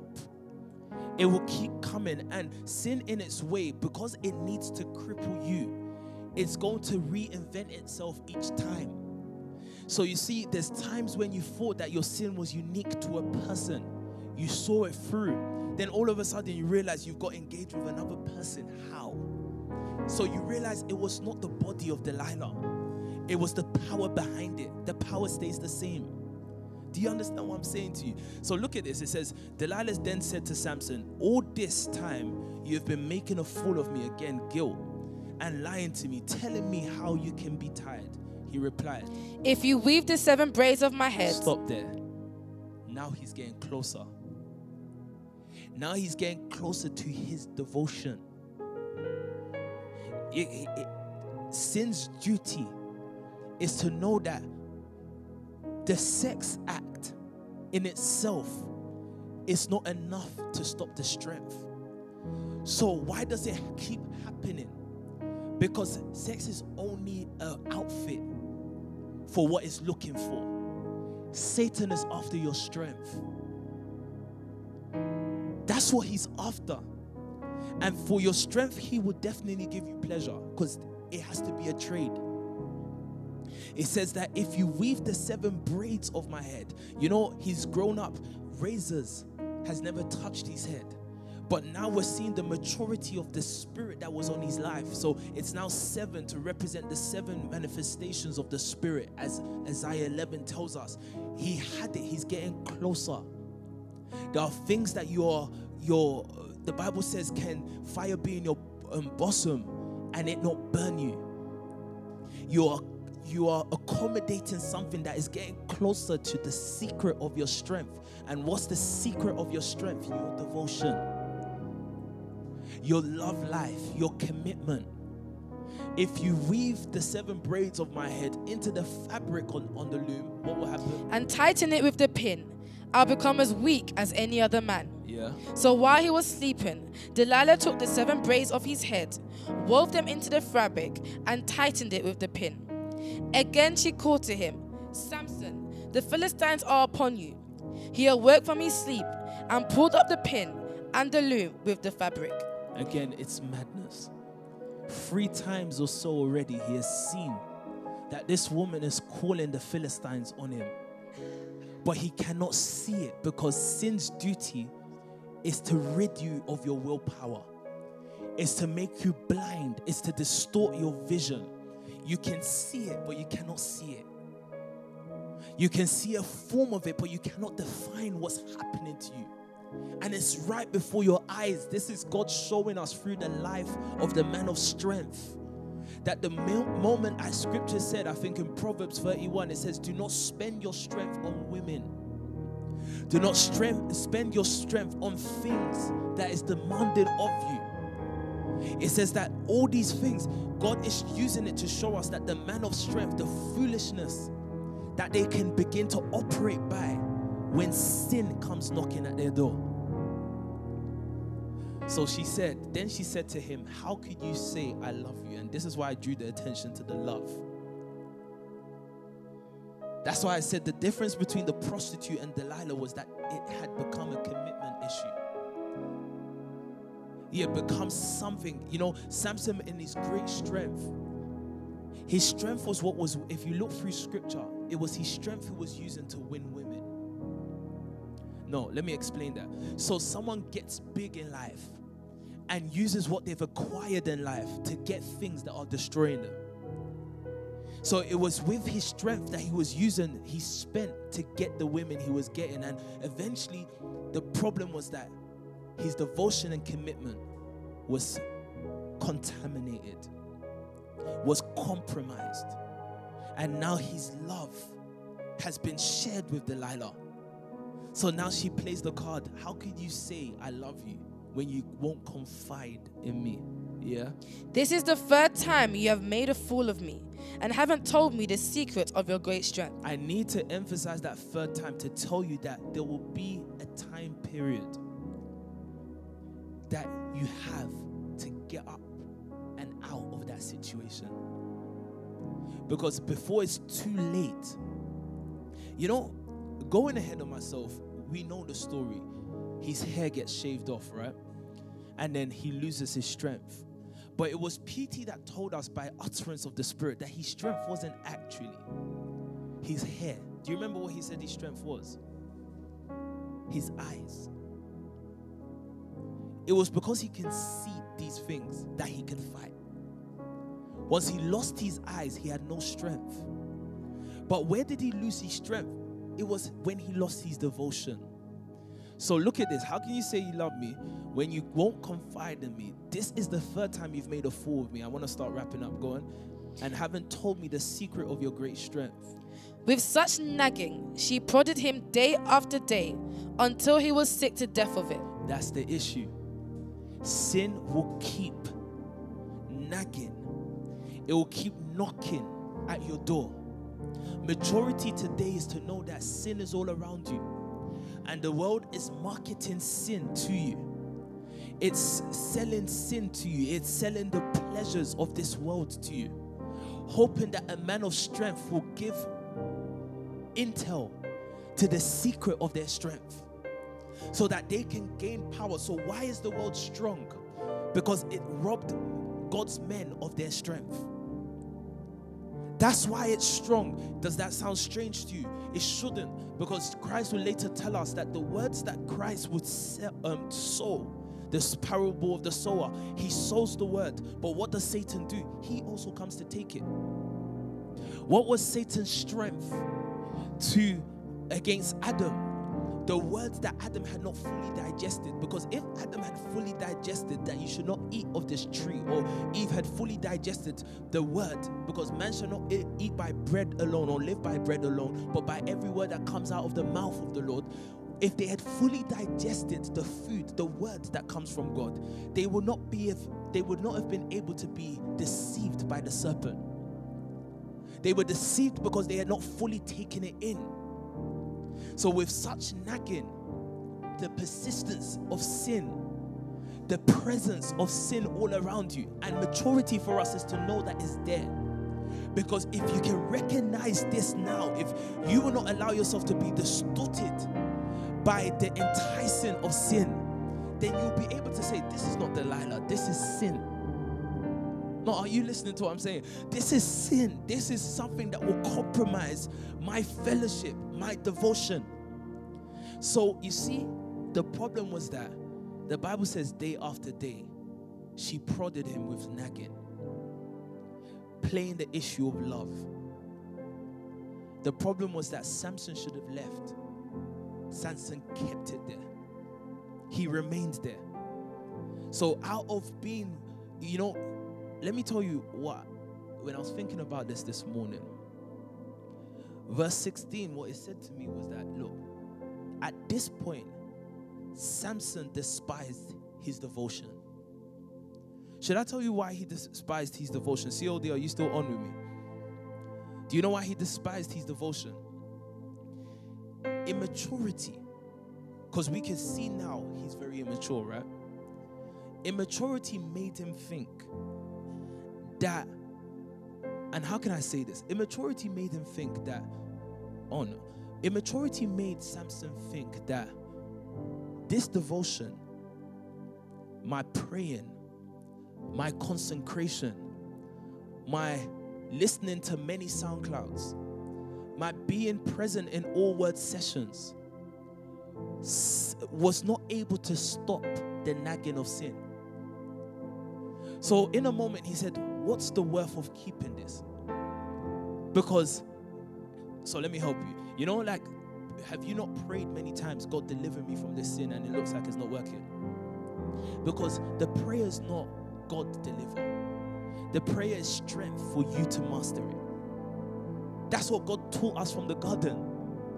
No, that's what he taught us from Cain. He says that you need strength in your inner man to say no to sin. This strength is the grace of God. The grace of God is our strength. And the Bible says that he gives us grace, which teaches us to say no to unrighteousness. So you see at verse 16, Samson, because he had remained in the company of the wicked, he had not stood up. He had not realized what sin was. He had not yet defined who Delilah really is. He did not know that he's not wrestling against flesh and blood, but against principality, lords that are backing the body of Delilah. He did not realize. So he got to a place that, why am I trying with all this prayer? And by the way, even trying with all this prayer, saying, Lord, help me, deliver me from this sin, is not working. I've actually seen that I've been able to shrug it off. What's to say that I will not be able to shrug it off again?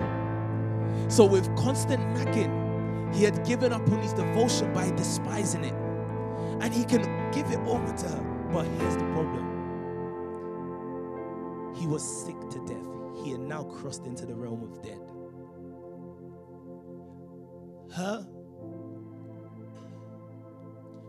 Her guilt tripping him got him to a place where he offered his sacrifice, or he offered his devotion, and he told her everything. No razor has ever been used on my head, he said, because I've been a Nazarite dedicated to God from my mother's womb. If my head was shaved, what would happen? My strength would leave me. If my head, the symbol of my devotion. You know, your symbol of devotion may seem stupid to the other people, but it must not lose its importance to you. The moment you despise what you have, you've lost it. Again, you saw Esau. The moment he despised his birthright, he lost it. The moment you despise what, it can look foolish, it can look messy to others. It can look like it's a burden. I've always shown you when God took Ezekiel by his hair, it was him taking him by his burden. I taught you that before. You keeping up a life away from sexual sin or away from compromising your devotion may seem like a burden. But if you can keep it, that's why I started off today. If you fully obey and keep my covenant, then you'll be prized before other nations. It says, if you cut my hair, if you rid me of this burden, my strength will leave me, and I will become as weak as any other man. I'm going to show you something about Gideon, and then you'll realize that what Samson messed up was that he thought he was strong.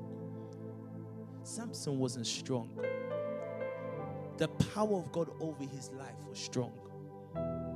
Scripture, like I've been saying over the recent weeks, 2 Chronicles 16, don't go there. It says that the eyes of the Lord goes to and fro the earth, looking to strengthen those whose hearts are fully committed to him. So you see the issue here, guys, was that you see the nagging of sin eventually made him see his ability as his rather than God upon him. So he said, I will become as weak as any other man. He was always as weak as every man, as you will now see. But as far as he kept his devotion, the power of God, who is actually the strength of Israel, the strength of Israel will come upon those who keeps their devotion and covenant. Verse 18. When Delilah saw that he had told her everything, she sent word to the rulers of the Philistines. Come back once more. He has told me everything. So the rulers of the Philistines returned with the silver in their hands. After putting him to sleep on her lap, she called for someone to shave off the 7 braids of his hair, and so began to subdue him, and his strength left him. And so began to subdue him. So he was subdued not by the Philistines. It was the woman on her lap. And his strength left him. So the definition of that strength was actually God. God left him. Then she called Samson, the Philistines. Samson, the Philistines are upon you. Let me round this up. Go on. He awoke from his sleep and thought, I'll go out as before and shake myself free. Did you see that? The character of someone that has left God. So God left him because he left God. Because you see, look at what he said. He said to him, look, I'll go out as before. So he had found rest and comfort in the sin. He had found rest and comfort in this new devotion to Delilah. So he said, I've seen it before. I can just shrug it off as usual. But he didn't know he had allowed Satan to get what he was looking for. And Satan was not looking at him bodily. Satan was just trying to get him to give up his devotion. So now you understand when Satan came to Christ and said, bow before me, worship before me. He was trying to take the devotion of the strength of Christ. He was trying to take it from him. But he did not know that the Lord had left him. This is why I said to you, when the Bible says his strength left him, I said to you that it was the Lord that left him. Scripture says it clearly here. Then the Philistines seized him. Go on. Gouged out his eyes and took him down to Gaza.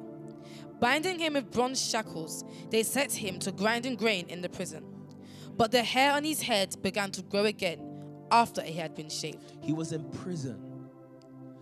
When he realized that his strength could not give him things again, when he was alone again, he began to look to God again. And his hair, the symbol of his devotion. Why I have to keep emphasizing this so that I don't see a mad person and COD men come with long hair, say I've got 7 braids now as my sign of my devotion. It's not, the hair was not the source of the power. It was the symbol of his devotion. So let's end this. Judges chapter 6. Because now, we assume now, or we are honest with ourselves that we have tried to shrug it off and be active. We've tried to remain posturing, but we've leaked strength. So how do we restore this strength again? How do we restore strength? Because the reason why God is giving us this word is not for anyone to condemn themselves. It's actually God saying, I actually want to give you strength. Those that wait upon the Lord shall renew their strength.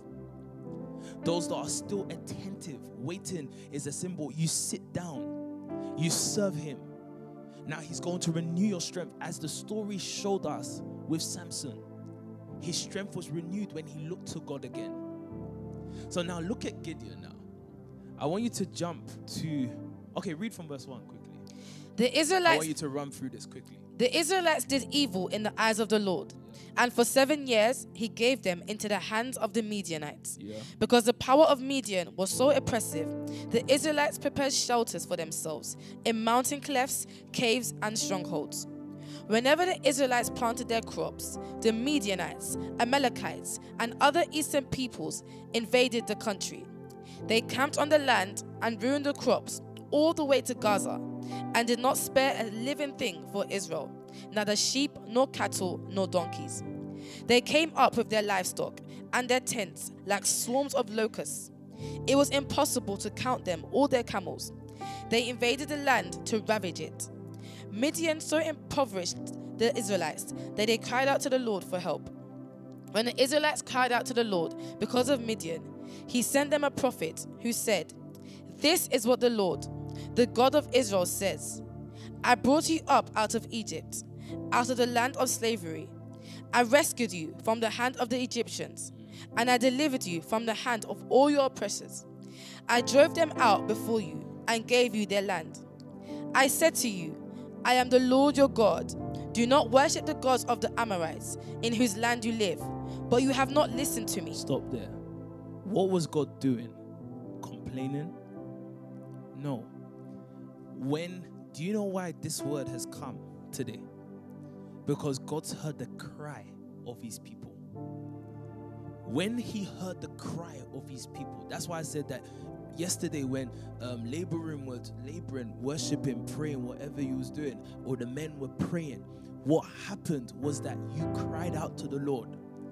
Because at the point of crying, you recognize that he's your deliverer, not you. So what does he do? The first conversation he has with his people is to let them know what they did wrong. Then he raises a solution. God doesn't just raise solutions because if you don't know what caused the problem, you will do it again.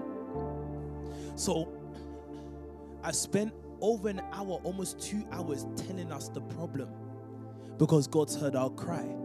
Now, this is how we solve the issue. After God has said what the issue is, the angel visited Gideon. Verse 11. The angel of the Lord came and sat down under the oak in Ophrah that belonged to Joash the Abiezrite, where his son Gideon was threshing wheat in a winepress to keep it from the Midianites. Why did God visit Gideon? Again, because there was a cry. Are you following me? Because there was a cry. Because when you prayed, you said, God, this is enough.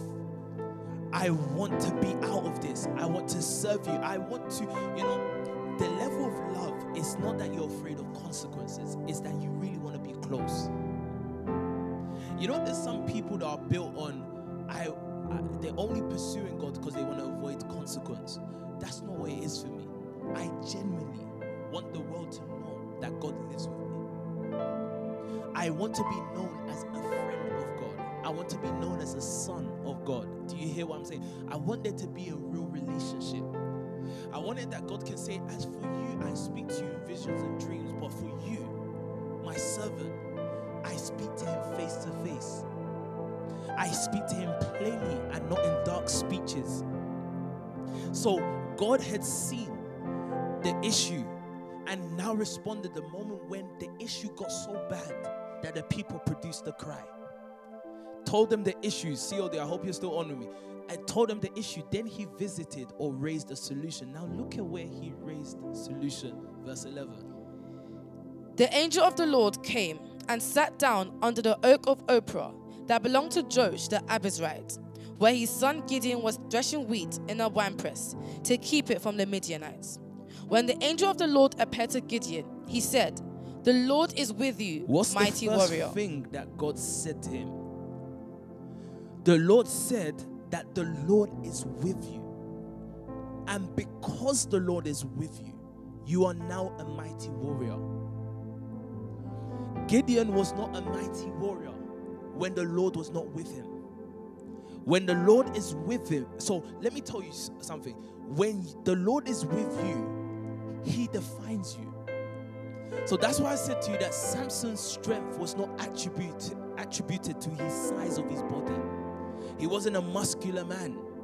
His strength was attributed to God being with him. How would you've been trying to push past a certain financial grade. Like you said that now I should be given at 10K, 20K. How would you get there? If you haven't got there before, it's simply the lack of strength to break through. If you see lack in your life, it's because you haven't had the strength to see it through. Now, God says, how do you get that strength?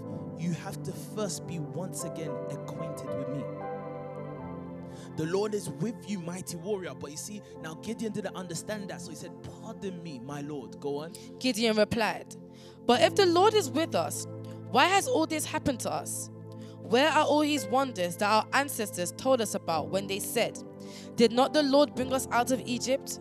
But now the Lord has abandoned us and given us into the hand of Midian." God said that he is with him. Gideon said that the Lord had abandoned him. So what God actually said I should say here was, look, COD, if things are not going right, you are not to think that God is not with you. Let me say it like this actually. Just because things happen to you doesn't mean God's not with you. Because this is Gideon and he's saying, but if the Lord is with us, why has all this happened to us? No, the Lord is with you. The moment he says, "I am with you."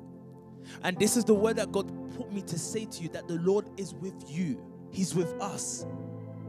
So he says, but now the Lord has abandoned us. So his mind wasn't one with God at that moment. And then God says to him, the Lord turned to him. Again, it's because I've gone for long now. I want to round up. But you see that emphasis, the Lord turned to him. It means in this generation, he's now said, it's you and me now. Like, now I'm focusing, I'm looking at you. It's you now. It says the Lord turned to him and said what? "Go in the strength you have and save Israel out of Midian's hand. Am I not sending you?" What was his strength? Verse 15. "Pardon me, my Lord," Gideon replied, "but how can I save Israel? My clan is the weakest in Manasseh, and I am the least in my family." What was his strength? He recognized that he was weak. Do you remember when Paul was crying out for the turmoil he was going through, the pain he was going through? He said, 3 times I begged the Lord to take this from me. And the Lord responded to him that my power is made perfect in your weakness. What did I tell you that the problem with Samson was? Samson had too many exploits of strength that he believed he was now the strong one. So he kept saying, if you do this, I'll be as weak as everybody else. So meaning that he's saying that I'm not weak. Do you understand me? But you see, what made God pick Gideon? Gideon recognized that he was weakest. He was the weakest. You know, this story is so powerful because not only did he say he was weak, he said he was the weakest of Israel. Look at what he said. He says, "Pardon me, my Lord." Gideon replied, "How can I save Israel? My clan, my family is the weakest, and I am the least in my family. So of the weakest, I'm the weakest." Are you listening to what I'm saying to you? The recognition, he recognized that he was weak. He recognized that he could not do without God. So God answered in verse 16 saying what? The Lord answered, "I will be with you." I will be with you.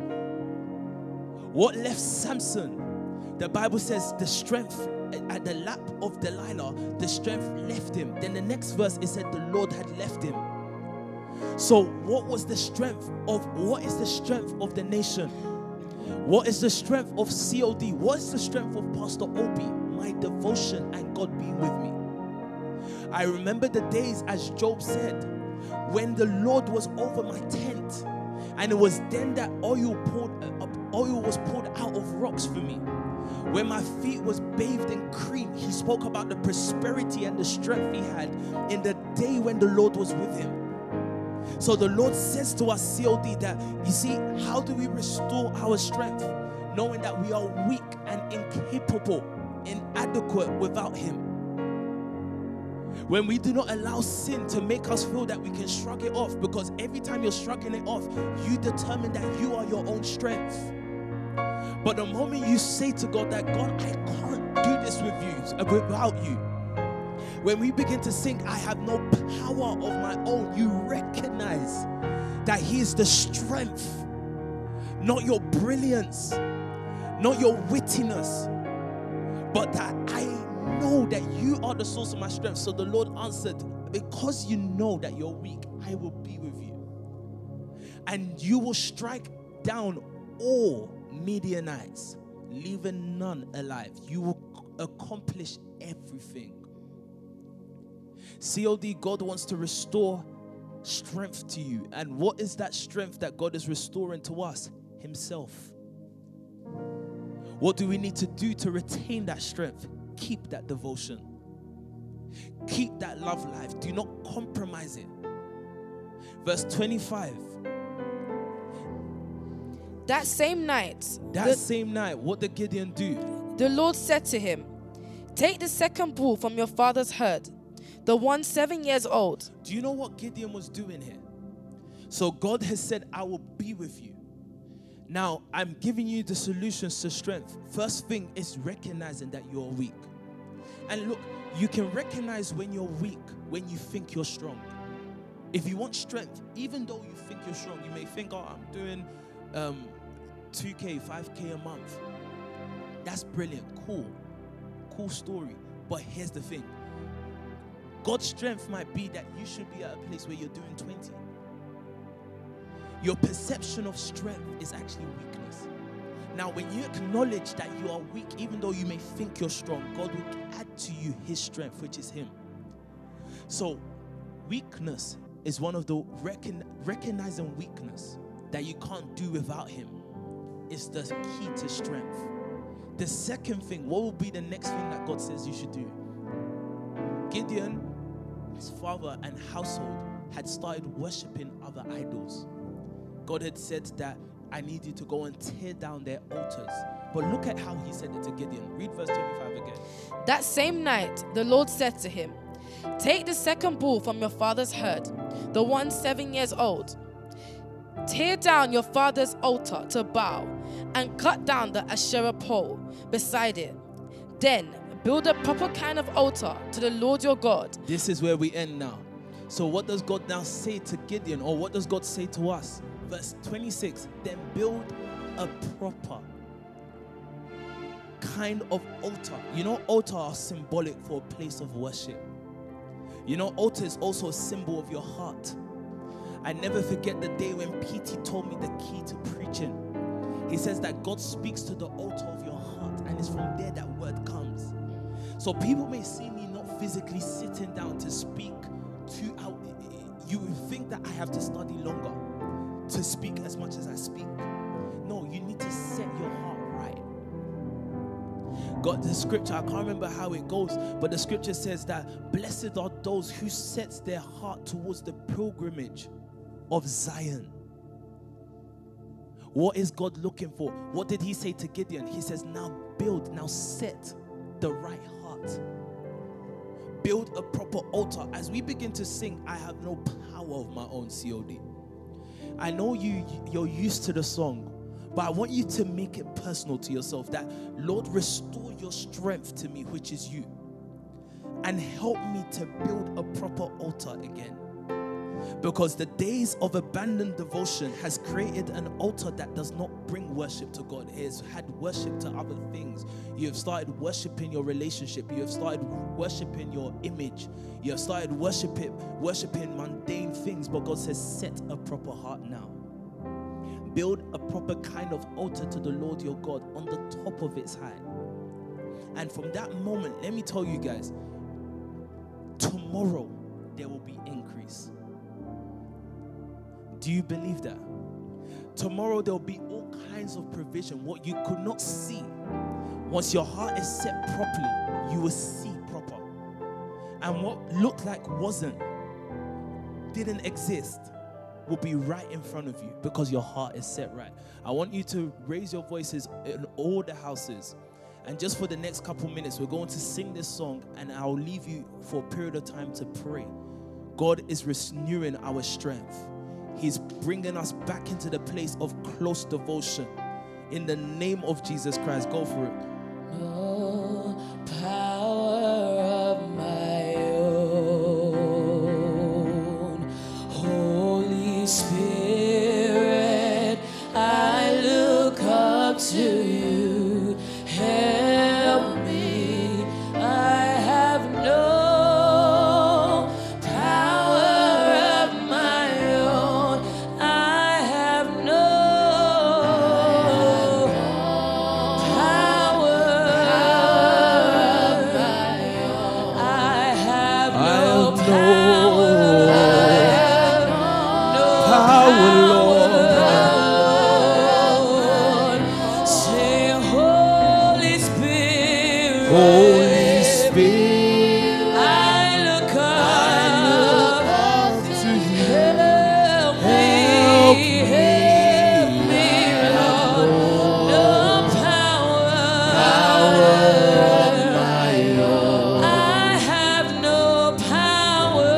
I have no power of my own. I have no power. No Power, Lord. No power. Holy Spirit. Holy Spirit. Ikaprande Shabahanda. Lord, restore your strength to us. Restore our devotion. Rikate Levandosh Kabahaya. Power of my own. We have no power. I have no power of my own. Holy Spirit. Holy Spirit, I look up to you. Help me. I have no power. No power. We have no power. I have no power of my own. Lord, we have no I have no power, Lord. Say, Holy Spirit, I look up to you. I look up to you. Help me. I have no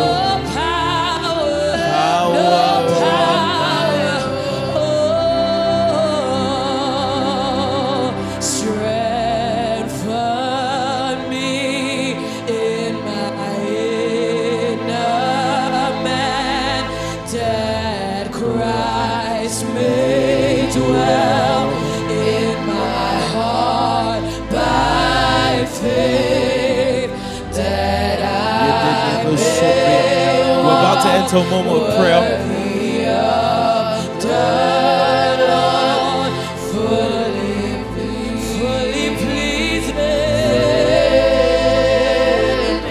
Oh God, strengthen me, oh God, in my Lord, restore the strength of Israel. Restore our strength, oh God. Lord, we come to you, we restore. Today we build proper altars to you. A heart that is set on its pilgrimage. A heart that is set on you and you alone, Lord. Fully committed to you. Yes, Lord. Lika brandesh kabahande setele badoskahaya. Strengthen me, that Christ may dwell in my heart by faith, that I may walk worthy of the Lord for thee.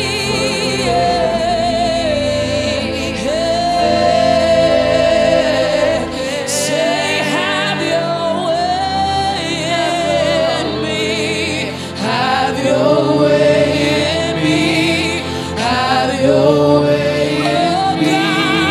Have your way, have your way in me, have your way. Oh God, wherever you go, I will follow thee. I will follow thee. Wherever you go, I will follow thee. Just for 2 minutes, I want you to pray. As we worship, I want you to pray. Strengthen me in my inner man, Lord. Strengthen my devotion. You have been weak before. You have lost your willpower, but God restores. He restores strength to you today.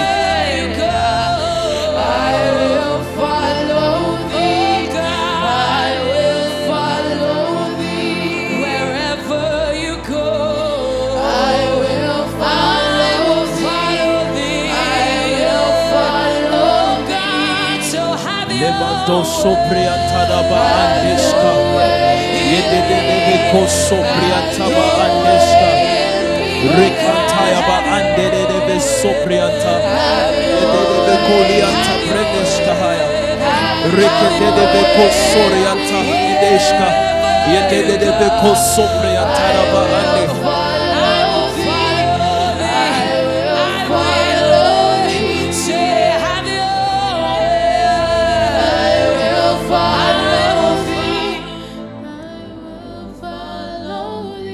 For this reason, I kneel before the Father, from whom every family in heaven and on earth derive its name. I pray that out of his glorious riches, he may strengthen you with power through his Spirit in your inner being, so that Christ may dwell in your hearts through faith. And I pray that you, being rooted and established in love, may have power, together with all the Lord's holy people, to grasp how wide and long and high and deep is the love of Christ, and to know this love that surpasses knowledge, that you may be filled to the measure of all the fullness of God. This is our prayer today, and this is how we close, that God will strengthen us with power through his Spirit in our inner being, so that Christ may dwell. The strength of Israel has always been God. It's never been David, it's been the God with David. It's never been Abraham, it's been the God with Abraham. The nation family is strong because of our devotion to God. So don't let anything compromise that, guys. Are you listening to what I'm saying to you? Do not let anything, and immaturity, your immature days was that you looked into other things, but now maturity calls for devotion. So time wouldn't let me, but you know it already. When God first came to Abraham in Genesis 12, he said, leave your father's house. But it was in Genesis 15 or 17 or so that he now says, I am the Lord God Almighty. Walk before me now, blameless and faithful. So now I said it to someone yesterday, usually it's the second time of hearing something that the power of it is made available to you. Once has the Lord spoken, twice have I heard him, that all power belongs to him. So today God says to us, now everything before now was immature. Now start with me, walk with me properly. Set your heart right, COD. And let me tell you something, you'll be shocked from your giving. You would see that there will be nothing that you lack. the power that will come out of you guys, out of each and every one of us when you speak, when you get yourself involved in business, the provision that is coming to you now, you will walk in the flow of God because you have set your devotion right. Everything begins to work for us from today. So we release houses, we release finances, we release people, we release a new dimension of God's word over the COD family. We release a new level of unity and power. And therefore, from this moment, we walk in it. If you believe that, I want everyone to say amen to that. Amen to that. Go back, listen over the word, break it down into pieces. Remember how we started. Deuteronomy chapter 8. Remember the Lord your God. Remember that he is your strength. Remember the Lord your God, that it is he who gives you ability, strength, power to make wealth. Wealth of experience, wealth as in finances, wealth of people, quality of people. That's our story. That's our destiny. That's our call. I love you guys. Enjoy your day. I'll let you know if I'm on another day this week. Love you all. Bye, guys.